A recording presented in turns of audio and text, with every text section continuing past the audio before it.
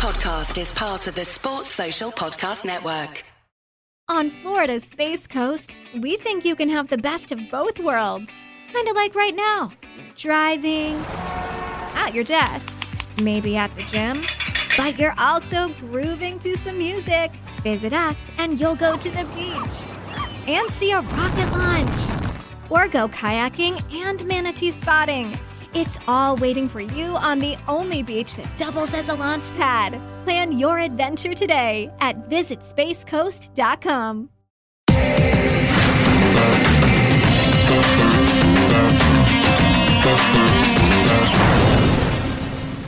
Steve, I'm just wondering how excited you are to get back into playing some red ball or long form cricket against the pink ball after all the white ball stuff. Yeah, very excited. I love Test cricket. It's my favourite form of the game, no doubt. Challenges you in so many different ways. So, yeah, excited to get back out and play some long form cricket. It's been almost close to a year since our last game. So, really excited. Can't wait. And I know the boys are all really keen to get out there and play as well. Hello, everyone, and welcome back to the Cricket Unfiltered podcast.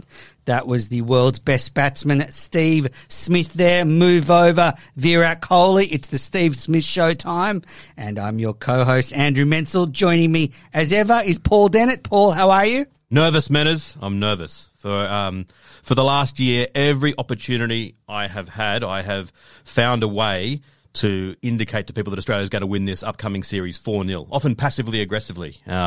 Just so confident was I that Australia was going to destroy India. All of a sudden, David Warner being out, it's a massive blow. Pucovski, who was looking so good, such a sad situation that he's been ruled out as well.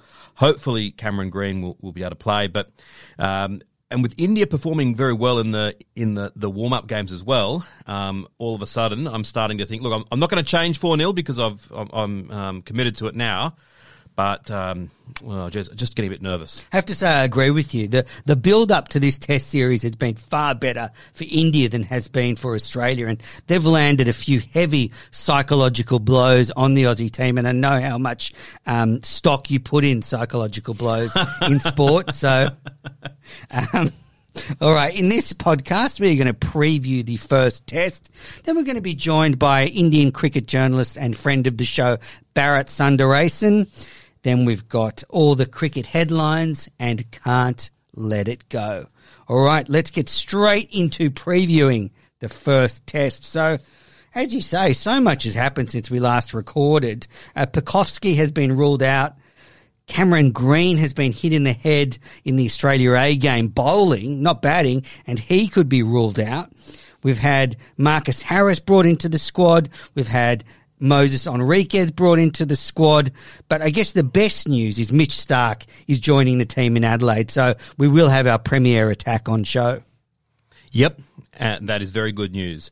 But in terms of, Channel 7, who have been not all that happy with the way cricket are going, David Warner being out is a massive blow to the draw card status of the test match, as is Pucovski. That the build-up around him, in some ways it's even bigger than Green. That you're hearing people talking about his technique, and they're almost moved to poetry. So beautiful is it? And so for him to now have had, this is kind of the third time that he's been on the cusp of being in the Australian side to miss out, it really is, it's very sad, and hopefully he can figure at some point during the series.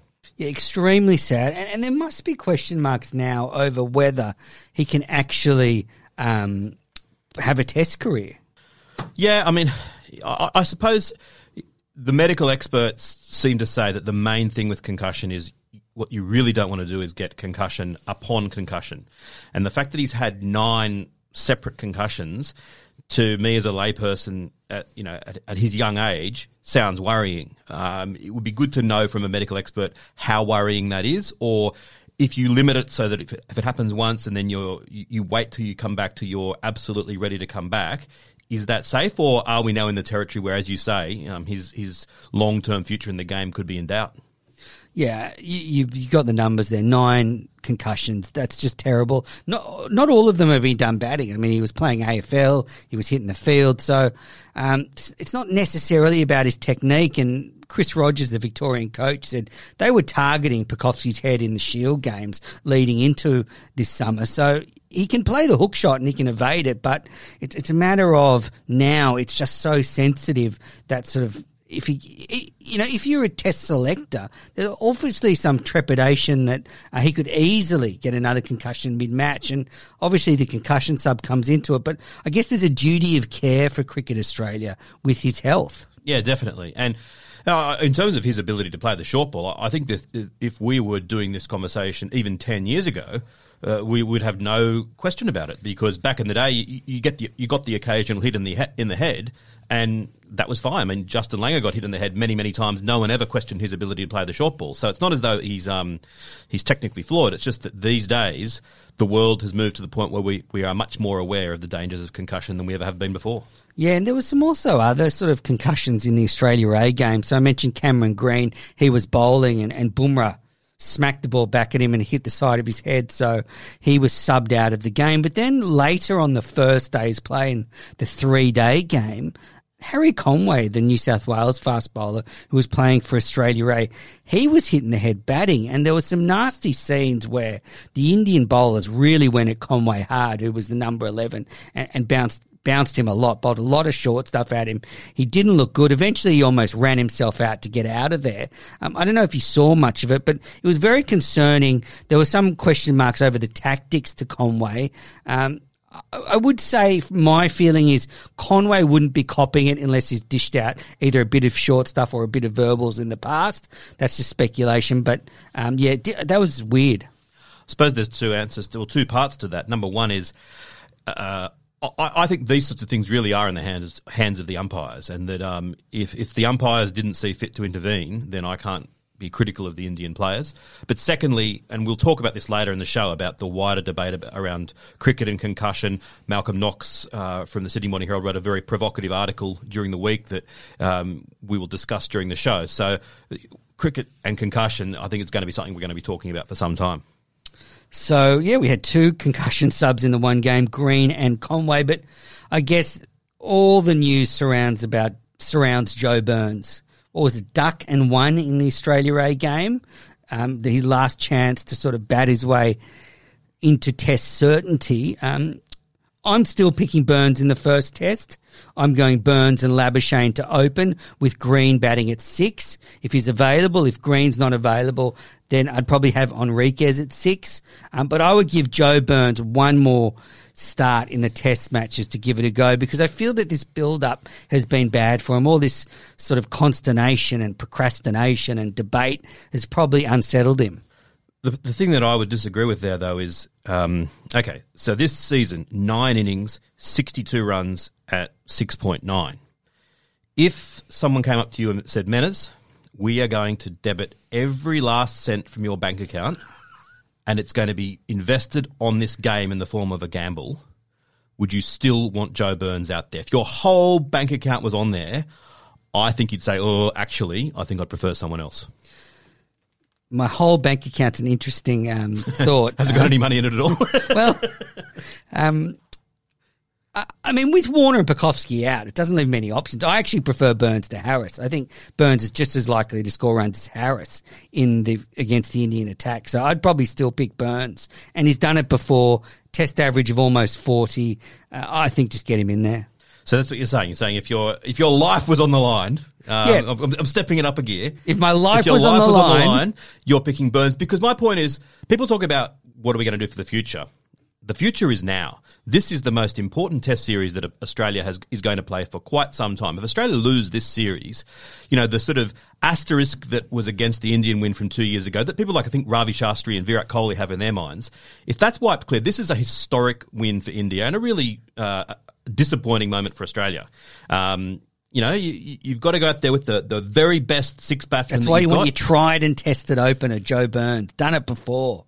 Look, if they pick him and he scores runs, I'll be delighted for him. But I can't pick him on current form. Who would you go with then? Yeah, I'm crazy though. No one agrees with me. But okay, but like rationally, if your whole bank account was on the line and the players you're picking are in the squad, so you can't say Maxwell because he's not in the squad. You can't say Whiteman because he's not in the squad. So are they in the squad? Who would you pick? No, I'm going to have to just let me go a bit crazy first. Okay, go. Okay, go crazy, but if they're not in the squad, it's just fool's talk. You may as well go to Disneyland. Well, I'm not talking about Whiteman, but what I'm saying is this. If you could say to Shastri and Virat Kohli, who would you not want in the side? Would you rather Burns or would you rather Maxwell? They'll say, we'll have Burns, please, because Maxwell would scare them. You don't want Maxwell on the side if you're India. Because this is a different debate. I know Maxwell should be playing Test cricket. I agree with that, but okay. He's not even in the squad. No, so. I'm prefacing that. I'm going to get to the I'm just saying that for everyone who says, he hasn't played a first-class game this summer, well, nor has Steve Smith. I agree with that. I think he deserves to go Test cricket. Yeah. And I think that he would scare India. But in terms of who's in the squad, who would I pick? Well, I'm not going to pick Burns. The crazy thing is, I have never been a fan of Sean Marsh, and I wouldn't pick him now. But as I said in a few podcast episodes ago, you were way ahead of everybody else on this. At the beginning of your summer, you said, what if a ton of people get injured, Sean Marsh scores a stack of runs, you cannot rule him out, and you've been proven right. Right again, Paul Dennett. No, I'm saying the theory was you shouldn't not consider him. You should always consider everyone, and I wouldn't pick him now. But if it's a choice between Marsh and Burns right now, I'm picking Marsh because this season Marsh is averaging 97. But he's not in the squad. No, again, I know, but you keep on wanting to bring me back to reality, Menace. I don't like reality. Clearly. But as I said, I'd pick Marsh over Burns at the moment. Again, I wish Burns every success if he does get picked. Okay, so if I'm only going to be picking players in the squad, I'd pick both Enriquez and Green. Well, there you go. And whack them in. Who would you open with? Just like if you had to would you go Wade and Harris? Yeah, well, I wouldn't pick Harris. Okay, you wouldn't pick Harris. Yeah, I'd go Wade and Pekoth and Labuschagne. Yeah. Smith at 3, Wade at 4. No, Head at 4, and then Enriquez and Green. Okay, where's Wade? Opening. Oh, that's right. Yeah. Okay, great. Well, you love Wade so much, you want to pick him twice. I want to put him 2 spots in the order. But I think what they're going to do, they're going to open with Harris and either Labuschagne or Wade, and then let's just say for argument's sake that it's going to be Wade they open with, then they'll have Labuschagne at 3, Smith at 4, Head at 5, and Green at 6. And then if Green is ruled out, I think Enriquez would come in at 6. Not bad. What would you do? Well, he just told you. Burns and Labuschagne with Smith at 3, Head at 4, Wade at 5, Green at 6. What did you think of Mark Ward's outlandish suggestion to open with Tim Payne? I'm fine with it. I mean, it's funny how... I knew you would be. No, but again, it's funny how everyone says, you've got to have specialist openers. Yet I've heard credible people. He's a former selector. Now, we've got Payne as a potential opener. Lots of people talking about Labuschagne as a potential opener. Lots of people are talking about Wade as a potential opener. And so, again, I'd say this shows that, there is an awareness out there that maybe it's not quite as specialised a position. You are rubbing off on the cricket community. And the only other two that haven't been suggested as opener, Smith and Head, in our private chats, I've suggested both of them. I think Smith should open in a one-day game and chuck out Finch, drop him. All right, so just on the bowling for Australia, I've got a slight concern. It's minor, but it's there. So Mitchell Starc's played first-class cricket in the last couple of months. Josh Hazlewood and Pat Cummins haven't played any first-class cricket for a while. And, I've heard Hazlewood in particular interviewed after Test matches talking about you do need to load your legs up, load your body up for Test cricket. It's not like a one-day game or a T20 game. You can bowl lots of overs. You can spend many hours in the field, and there's no sort of way to train for that other than doing it. So my concern is I think we'll be okay in the pink ball, but if a couple of the Indian batsmen get in and blunt our attack, we could find particularly Hazlewood and Cummins drop off quite quickly because of the lack of sort of miles in the legs. It's a feature of modern cricket, and that why another reason why it would be good to have Green in there, that he's got that something special with the ball as well. I find it interesting how it's just accepted that you can't replicate it in training. Now, surely you could say, okay, well, you haven't got a 4-day game up at the moment, but we're going to replicate it. You're going to bowl that many overs. Now, mentally it's different and everything else, and maybe you don't quite put in the same effort, but you'd be able to go close to replicating it, wouldn't you? Yeah, I guess would you get them to run down to sort of an imaginary fine leg after 6 balls and run around and field a few and then come back? But you're right, they could, but I think it's right. It's just not going to be the same. And when you're in the pressure, I think it's more tiring and you put more into it. But I'm sure they do that. I'm sure they go into the nets and go, right, we need to build our loads up. Let's bowl, 10 overs straight. All right, let's call Barrett Sundaresan from CricBuzz to get his viewpoint on the series. Hello? Hey, Barrett, it's Menners and Paul. How are you? President Paul, I'm doing very well. So, Barrett, I believe you were following me on the radio today. Sure. Both made appearances on SEN 1170. I warmed up the crowd for you. Thanks, Manners. Yeah, I think when I came on, they left.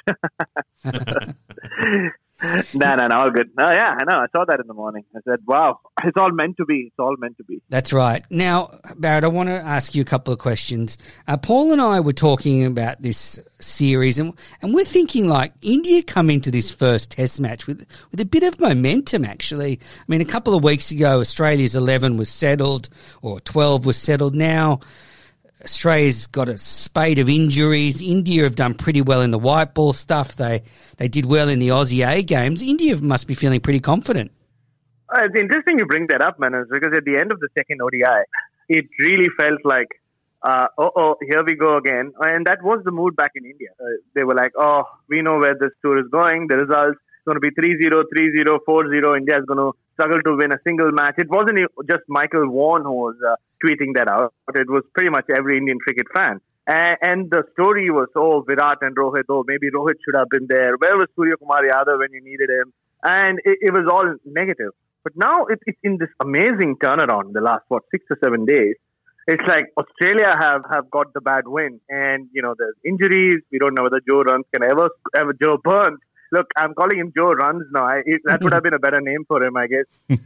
He was in the runs, but yeah, Joe Burns, can he ever score a test run again? So many question marks about that. Concussions and injuries. Mark Steketee comes in as a concussion substitute in the practice game and walks off with a bad leg. Luckily, he does come back to bowl. And India have had a great last 10 days or so. Yes, they won the T20Is. But more importantly, across the two practice games, they've found the batsmen are finding form. Rahane has had 100. Pujara had a decent game in the first outing at Drummoyne, and now we have Vihari scoring 100s, Rishabh Pant doing a C-war, scoring 100 of the last ball, and more importantly, Bumrah and Shami with the pink ball. Now they're bowled under lights, they're bowled under sunlight. It all just seems to be falling into place. So, many would have considered the pink ball test to be, which is Australia going in as overwhelming favourites. It looks like it's turned around. It's more even Stevens. I wouldn't say India are favourites yet, but yeah, India definitely have a shout. Definitely. And I think the Indian bowling attack, if they get the right conditions, they could be devastating. We saw what they did at the SCG with the pink ball. They could be really slippery. So who do you think it'll be? You got Bumrah and Shami. Who do you think will be the other quick? It's, if you go back to 10 months back when India last played a test match in Christchurch, so they find out that Ishant Sharma is ruled out the evening before the test match. And they were very keen on giving Navdeep Saini a debut. But the fact that they were 1-0 down and they just weren't sure, they went with experience in the form of Umesh Yadav, who is no stranger to Australia, who's on his fourth tour here. And the only thing that India have always wanted from him is that control. He is fast, he can move the ball around, but it's control because that's what Ishant Sharma has provided to them for so many years, especially in the last 3 or 4 years. But with Ishant gone and... I would have thought Navdeep Saini would have been a front runner. But the way Umesh Yadav bowled at Drummoyne and just speaking to a couple of guys in the team management, they felt that he was right on top of the pecking order now to be the third seamer. But you saw Navdeep Saini the other day. He was bowling very quick. He was in his mid-140s consistently. Bowled, I think, a couple of deliveries to 149 under lights on day one at the SCG. And Mohammad Siraj has done himself no bad either. He's had 2 very good practice games. He seems to be, and in fact, even in Blacktown, you remember when I was amidst the brown snakes watching them practice, me and Gav. So he had a decent game back then as well. He got rid of Agarwal and Shikhar Dhawan. So he's come along well on this too. So it will be an interesting pick, and that's really the only position that India would have any question marks about, but they're spoiled for choices at the moment. So you say that there's not many question marks. What is your expected, given that that uncertainty, what's your expectation for their 11? It's going to be Agarwal and Prithvi Shaw. I know a lot of takers for Shubman Gill, especially after the way he batted at the SCG, 40-odd and 60-odd.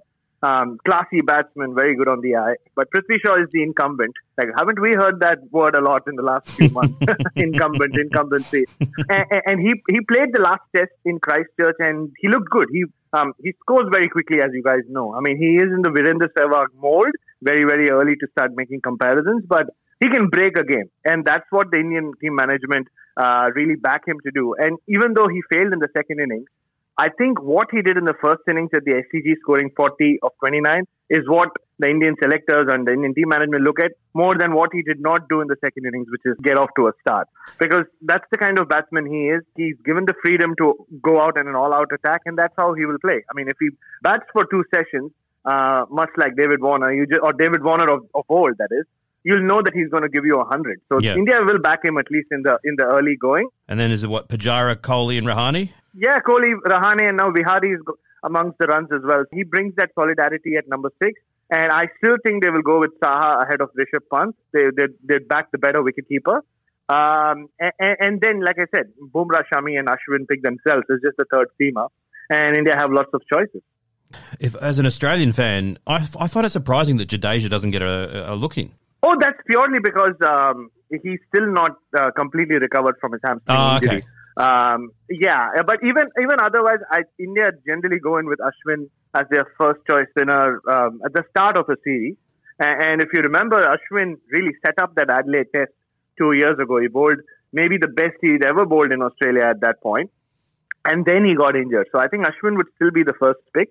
The concern with Ashwin for India is more his batting, which has certainly gone down in the last couple of years. Because at one point, he averaged in the mid-30s. He still has 4 test centuries. But Jadeja's batting just come leaps and bounds. He started batting like the way he does in first-class cricket. So in that sense, yes, Jadeja has an advantage of Ashwin. But Ashwin definitely is the senior spinner. And what I'm really looking forward to, guys, is the battle between Ashwin and Lyon. Like, how often in history have we had 2 off-spinners, both with over 350 wickets, facing each other? Not very often. So, yeah, that's the battle that doesn't get spoken about much, but it's going to be interesting to watch over the next month or so. I suppose I'd be saying that I'd be tempted to pick Jadeja instead of Vihari.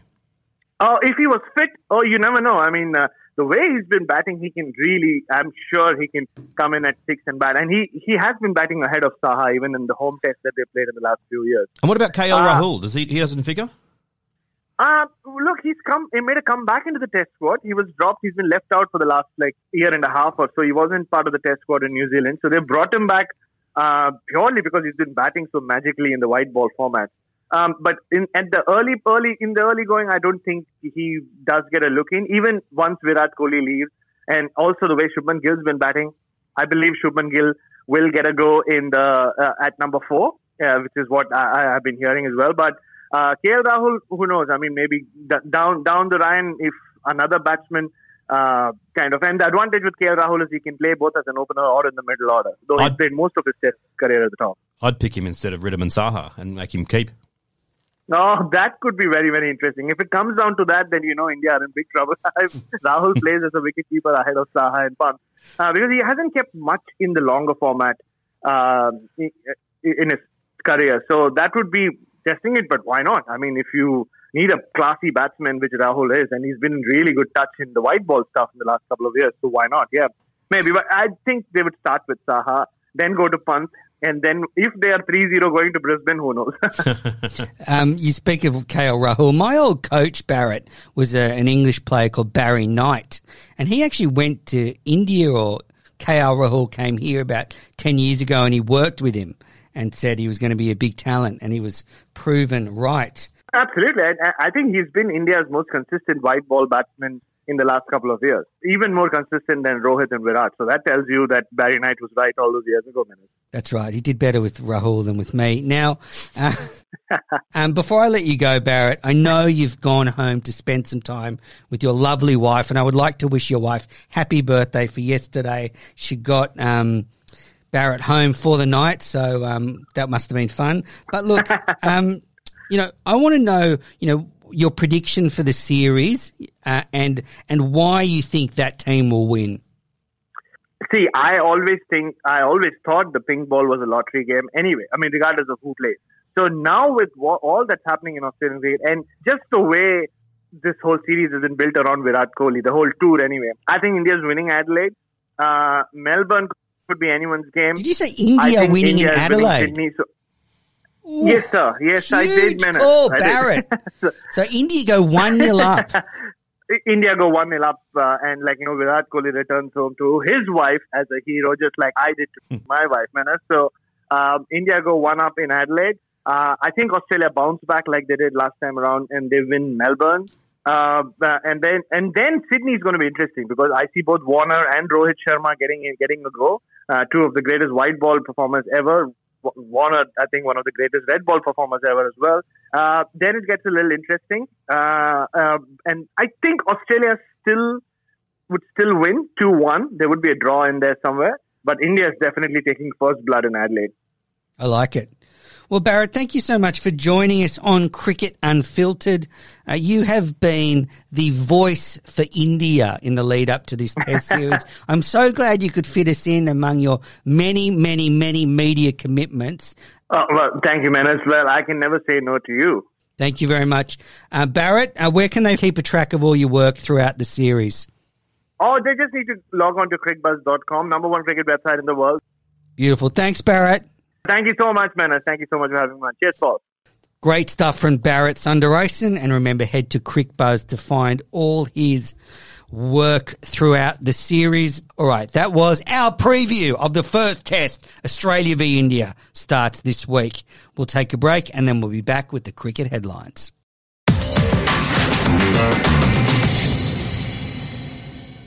You're listening to the Cricket Unfiltered podcast. I'm Menez. I'm with Paul, and let's get into the cricket headlines brought to you by Piccolo Podcasts.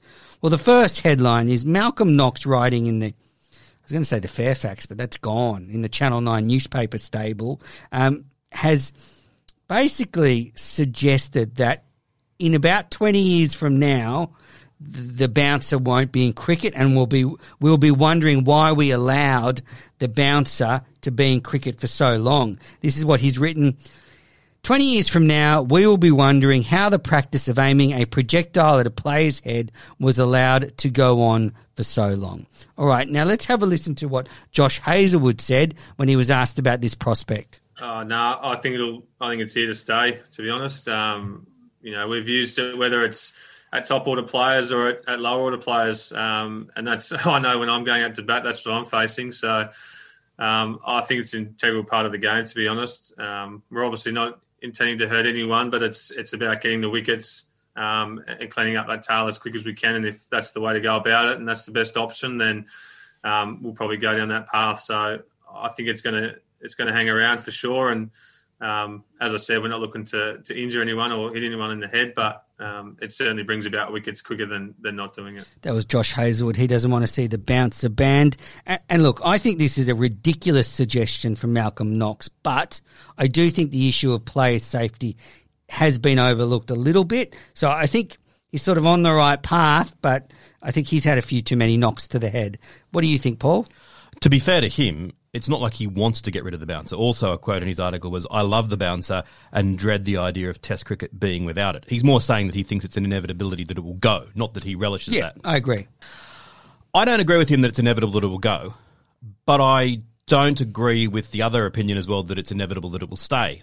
Look at the way the game has evolved. If you and I were here even, say, 8 years ago, and if someone had said to us, in a very short space of time, if you get hit in the head and concussed, you can get replaced and your replacement can bat and bowl, we would have said, nah, that'll never happen. And yet, 6 or 7 years later, it's in and it's happening. You think back to how much of a change that was. I mean, the education around CTE and stuff has been a lot more...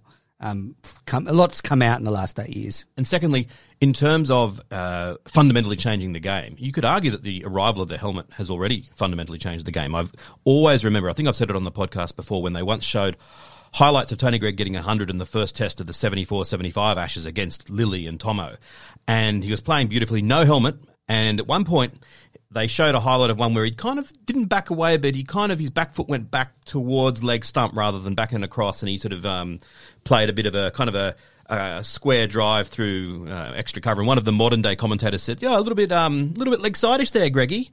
And he said, "I tell you what, if you didn't have a helmet and you're facing Dennis Lillee and Jeff Thompson, you'd be a little bit leg side of the ball as well." And it was kind of like, yeah, as soon as the helmets came, that fundamentally changed the way it was. You're not impregnable with the helmet, you're not invincible with the helmet, but you're a damn sight lot safer than you are without it. So I'm saying the precedent is there that the game can be changed in a way that we would think is A, unlikely, and B, significant, and yet the game survived and went on. So the question I've got for you, if you were in charge of cricket and someone said to you, listen, I've got a lawyer in here and a medical expert, and they say that now, knowing what we know about concussion, we are an outlier as the only sport outside of combat sports that allow the head to be targeted.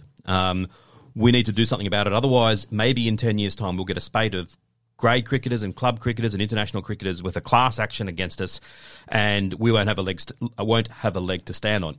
And I don't know if that's the case, but if that was to be put to them, they might say, we've got no choice. We might have to say, if the ball is above the shoulders, it's a no ball, and maybe the bowler gets a first warning a la walking on the pitch or something like that. Will it make the game completely safe? Of course not. You can never do that. But they might argue that in doing that, it brings it into line with, say, rugby league, where occasionally a player does hit someone in the head, but they know that if they do that, it's going to be a penalty, they might get suspended, and it usually happens inadvertently. So it might still happen in Test cricket, where you look to bowl a ball that sort of rises rib high, it gets a bit shorter and it comes up at the head, but you know that there'll be a penalty that will be incurred as a result. I would hate this to happen. I don't want it to happen. I'm just saying I could see where it happened. If it did happen, and here's another question for you. If you're a fast bowler and someone said to you, what would you prefer? Status quo, or no longer can you bowl balls above the shoulder height, but we'll give you something back. We'll make it that if you get hits outside the line of off and you are playing a stroke, you can still be given out LBW. I might take the latter. I'm just saying there are ways that it could be brought in. Yeah, I mean, you made some sense there, but that's one of the nicest things you've ever said. But I just think this is foolhardy. I mean, we have to get better at protecting players. I mean, helmets can get better. We can come up with a helmet that bowlers can wear, so you're protecting their skull and temple, so in their follow through they can't get balls hit back at them. Because I'm sorry, but that to me is more dangerous than the batter. The batter's waiting for the ball. He's got a bat. He's got a helmet. He's got all the stuff, all the protective equipment. Whereas the bowler bowls the ball. Are we going to ban the straight drive? We say, okay, lofted straight drive, bang. That's a no ball too. And you're out. Actually, you're out. Batter, you're out. Lofted straight drive, out you go. So I think protection will get better. As you know, Paul, I'm a big baseball fan. They have been developing a pitcher's helmet. So, pitchers can still pitch and protect their head. So I think that's the next thing to come in. I think we'll see umpires wearing helmets, and I think helmet technology will need to get a bit better to protect players' heads. Oh, absolutely. I agree that it's a real worry. The Cameron Green one was especially concerning because you're not going to get a bowler with better reflexes than Cameron Green. I mean, he's a top-class batsman. He was bowling in a first-class game, not a T20, and the batsman was a tail ender. You factor in a bowler who's got lower reflexes against a much more powerful batter in a T20 game. Green didn't get his hands up in time. So I think there's a real problem there, and I think that a bowler's helmet would be great. Let's see if they can bring it in. The other alternative is to fall back on maybe we do need to do something about bat sizes and say, we love sixes, but would it be a better game if some of these top edges I've seen a couple of top edges in the last few days that have not just gone for six, they've sailed over the rope. And you think that really should be being caught at fine leg. Maybe if we reduced a bit of the... Play with a taped tennis ball? Well, pads? I've said it before on this show. It's at least worth exploring. Can they make the ball marginally softer so it's not quite as lethal and retain its characteristics? And people hearing that say, well, you're an idiot, Paul. And my point is, well, they found a white ball, they found a pink ball. At least they could try. And I said it before. Once I played in the corporate games and they had a ball, I don't know what it was, but it felt like a proper cricket ball. Yeah, I've used those hybrid balls. Yeah, and I've never enjoyed cricket more. The opposition had a really quick bowler. And normally I'd be like, okay, I'm going to get behind this because I don't want to be called a coward, but I'm not going to enjoy it. Suddenly it's like, this is fun. This is going to be a challenge. Can I hit it? It was the most I've enjoyed the game. There is something to be said for that. And if it then means that the umpire is safer, the fast bowler, the bowler is safer, and the crowd is safer, and fielders are safer, it's worth it. It's worth investigating. Definitely.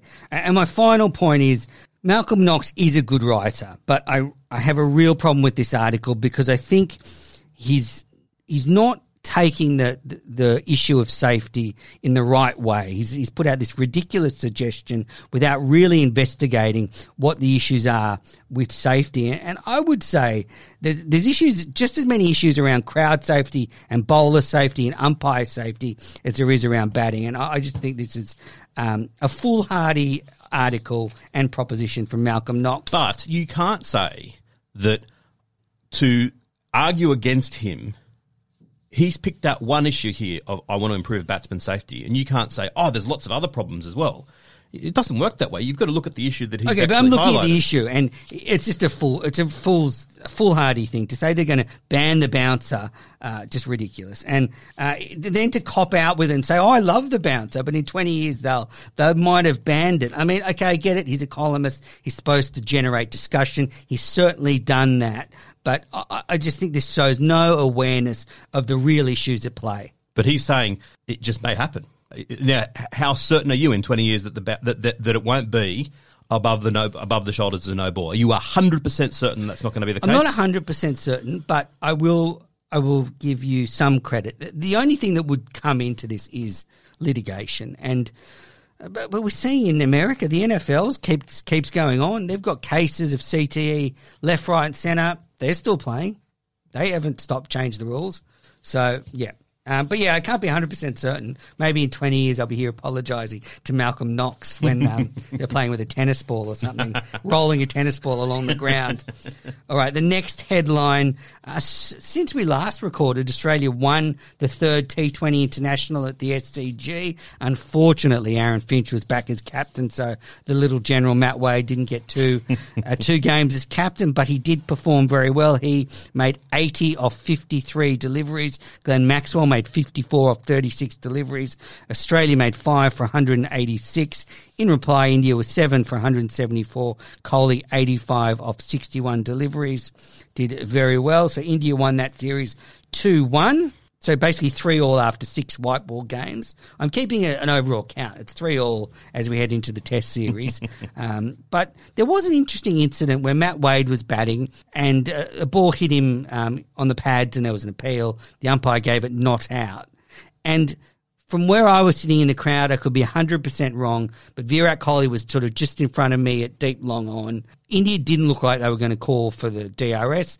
And just as that happened, the replay came up on the big screen and it looked pretty adjacent. And then Virat Kohli said, hey, but we want a replay. And the umpire said, well, no, they've played the replay on the big screen. A big mistake by the replay board to put the Matt Wade replay up there. No, I don't agree with that. You don't agree with that? That it was a big mistake. No, but go on.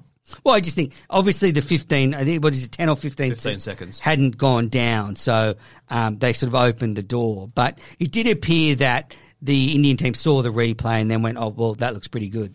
Yeah, well, the other thing that it should be mentioned is that the umpires didn't decline the review. They allowed the review. It was when Matt Wade actually said he just got that off the big screen. Then they sort of looked into it and then they declined the review. I think where I can't criticise the scoreboard is that unless they change things, at the moment, if you're the scoreboard attendant, you're not going to wait 15 seconds after every appeal because there are so many appeals where it's, you even see it on the screen, sometimes they'll have 15, 14, 13, and then the timer just disappears when it's clear no one's going to. And that's what it looked like to me. It looked like the game was carrying on. But Kohli was at deep long on, so he was out of the action and he was doing things a bit slower that game because he was so far away. You know, he'd have to run in and see what the other players thought of the replay. So he could legitimately say, look, it took me a while to get my stuff together. Oh, I don't think there's any doubt that he saw it on the big screen. Yeah. I don't think it's going to be something that occurs very often. The good thing about it was it didn't blow up. I thought, oh, here we go. This is going to, become the biggest thing ever, but it didn't become such a big thing. The other thing is, what no one's talking about is it's yet another example of where we got the wrong decision. Matt Wade was plumb. He should have been out. And the fact that it didn't get reviewed ultimately is a pity. Ian Chappell always talks about taking it out of the hands of the players and putting it in the hands of the umpires, which I don't think he fully appreciates what that will be. And that will be that umpires basically will send upstairs virtually every single decision. Which I think they did in the Super Test when Australia played the World 11 15 years ago. Yeah, they didn't want to, though. Rudy Kurtzen was like, I should only refer it if I'm unsure. Well, I have to be sure of every decision, so I'm going to refer none of them. And then I think after one of the day's play, they said, guys, we're trying to have an experiment here. So he referred everything. Any danger of actually bloody well doing what we're asking. And so then he started to refer it. But then they had no Hawkeye or anything like that. It was just kind of no predictive path. So... You love talking about other sports. Rugby league next year in Australia, every try is going to have to be referred. That's what would eventually happen. I agree with that. With cricket. I absolutely agree with that. And look at him trying to get rugby league credibility. SEN 1170, I can do it all. So call me up for my hot takes on league. Jaleesa and Paul have been schooling me, so I'm ready to go. All right, well, let's get on to the Big Bash. It started, it's very early, and as we record this, there's going to be more games played. So I don't think we'll get into the minutiae of the ladder, but let's start where we just finished. There's already been complaints that there's no DRS in the Big Bash. Usman Khawaja was out when he probably wasn't. Maxwell probably got a rough decision.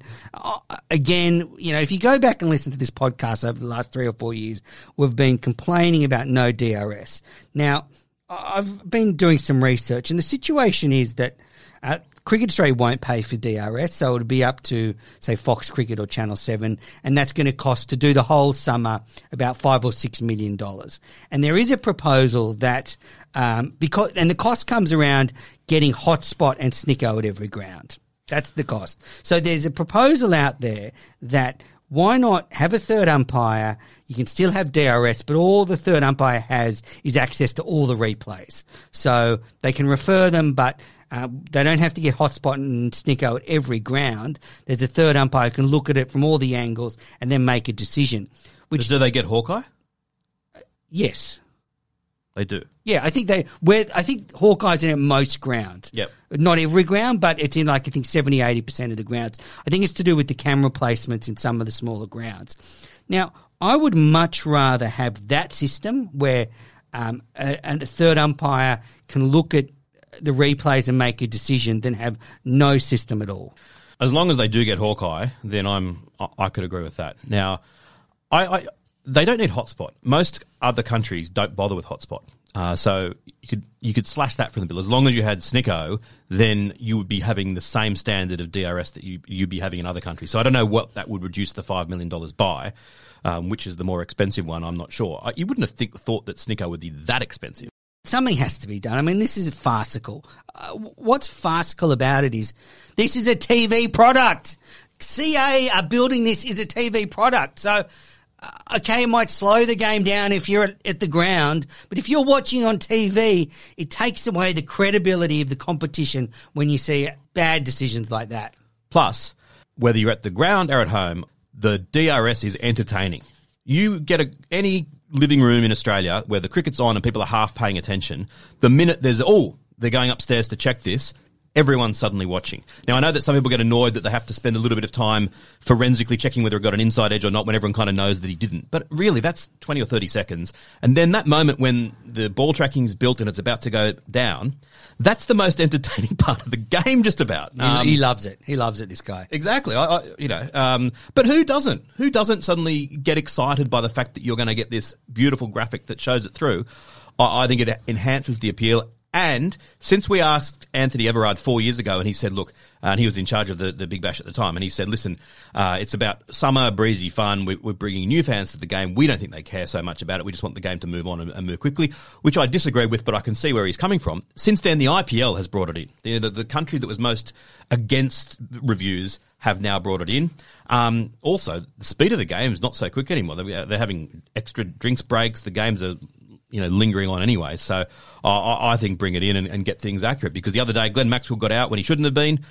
I think that there would be thousands of people who immediately switched off. Yep, agree.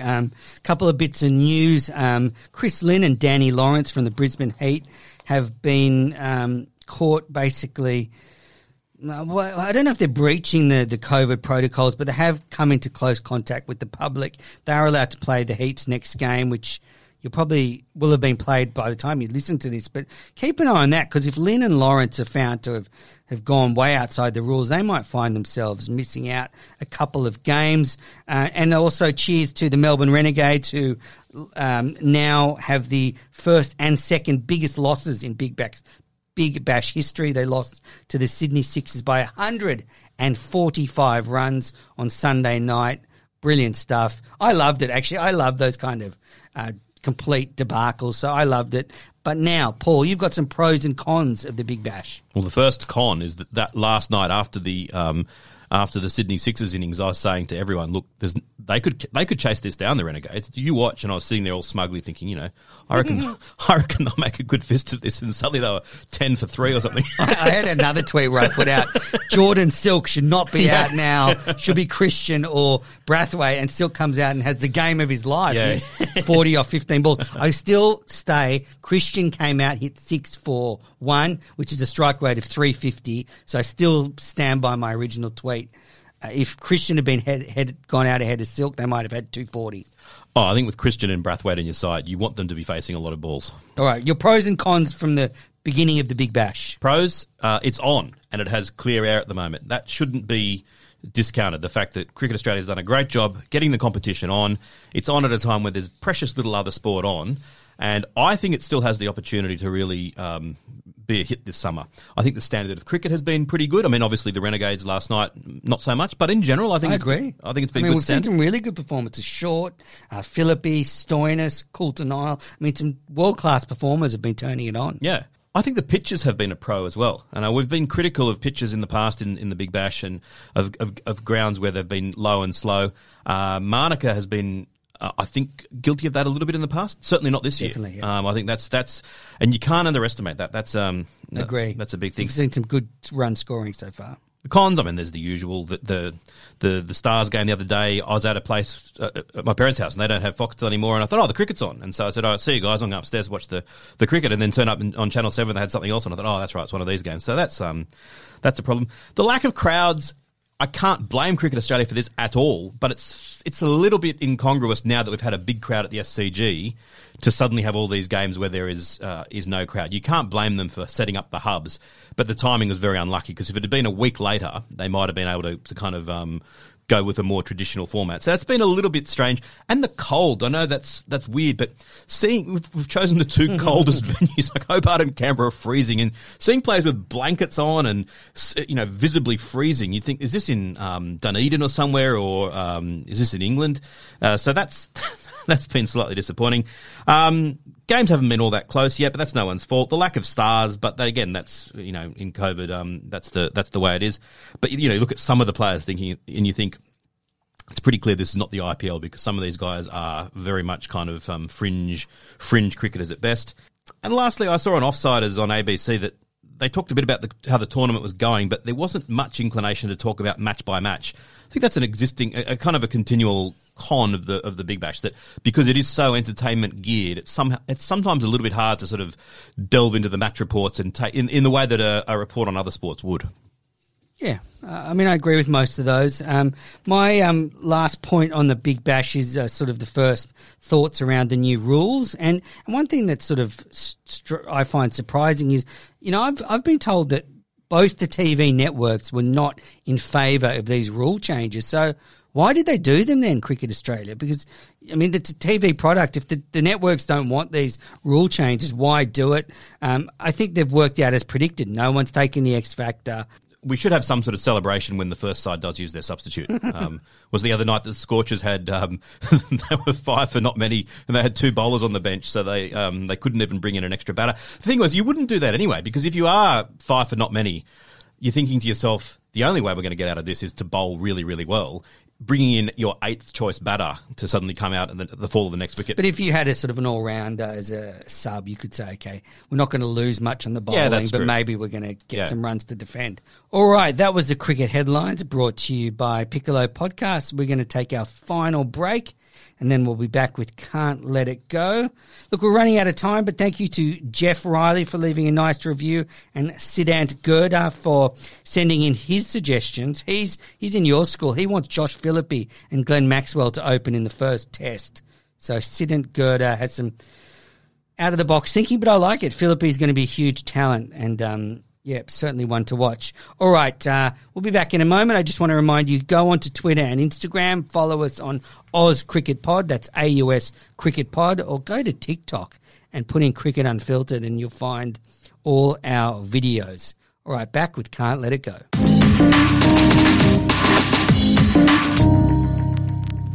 Thank you for sticking with Cricket Unfiltered this week. We're coming to the end, and it's that segment where it can't let it go, where it's that little bit of cricket news you just can't let go through to Tim Payne behind the stumps. You just got to play a shot at it. So, Paul, what's your can't let it go? Well, listeners, before I get to mine, I just want to say how excited I am to hear Menez's one. I read the notes and thought, did I write this? This is Menez talking about the distant history of the game, so look forward to that. My one is just briefly.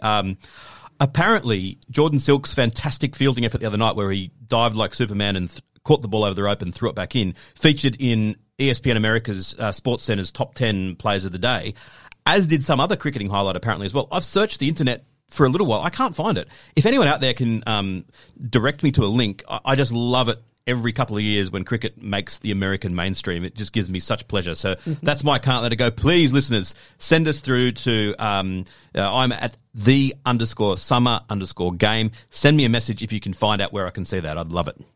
All right, my can't let it go is I was listening to some Sport FM podcast, which is a radio station in Perth that Paul and I go on often to talk about cricket, and they are celebrating the 50-year anniversary of the first test being played in Western Australia. So December 11th to 16, 50 years ago, Australia took on England. It was a draw.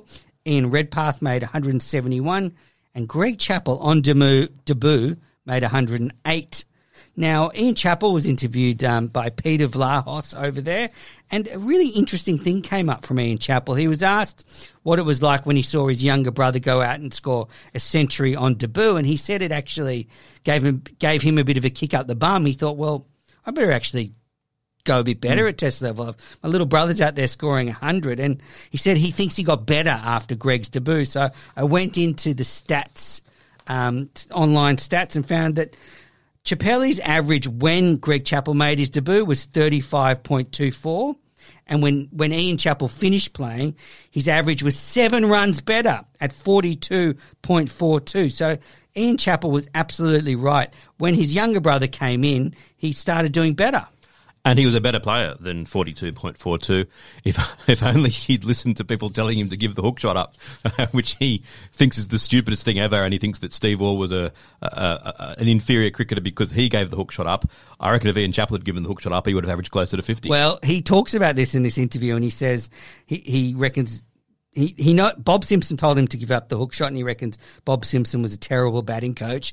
And then he said he was in England, I think, and Kenny Barrington said to him, yes, I think you should give up the hook shot. And he said, well, look, when a Pom's telling me to give up the hook shot, I'll do the opposite. And Kenny Barrington only averaged 58 in Test cricket. Yeah, exactly. I think he said give it up after 50. Kenny Barrington's not a player we talk about much. We don't talk about enough of it. But I was looking at his, I mean, you're right, it's almost 60. I mean, he'd be in the top few Test batsmen of all time. He's right up there, yeah. And a very, very good player. Died when he was manager of England in the West Indies, I think, at a young age. Yeah, Ian Chappell, I heard a different interview where he talked about that and said, I wasn't going to give up the hook shot. I went out with Greg and we went out to the nets for about 3 months and practiced it. And then he described how the first ball of his next innings, he got out hooking. The next innings after that, he got out hooking.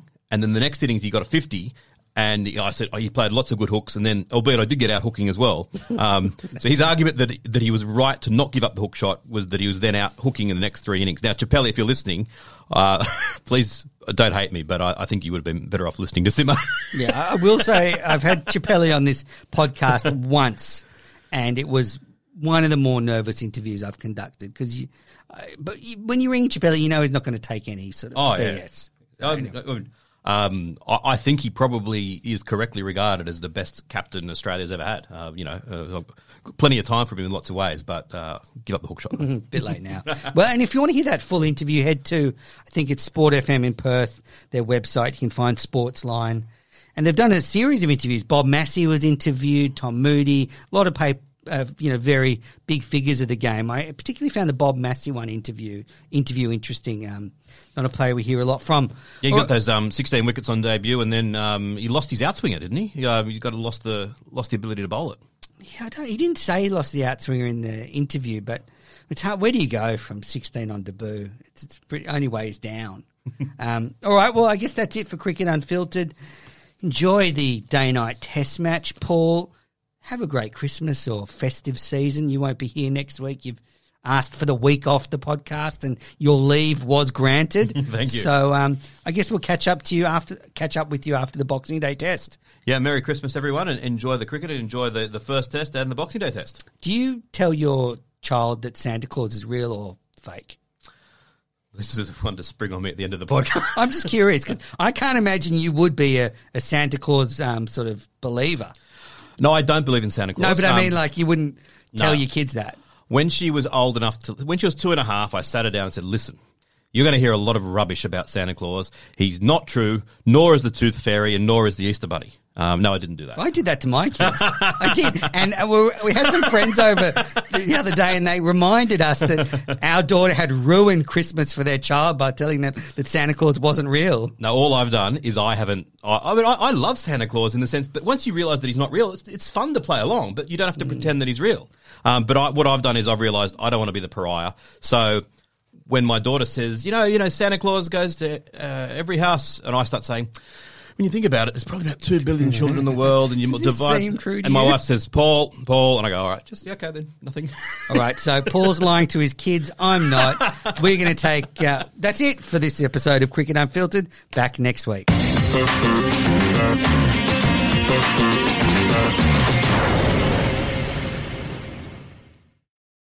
Sports Social Podcast Network.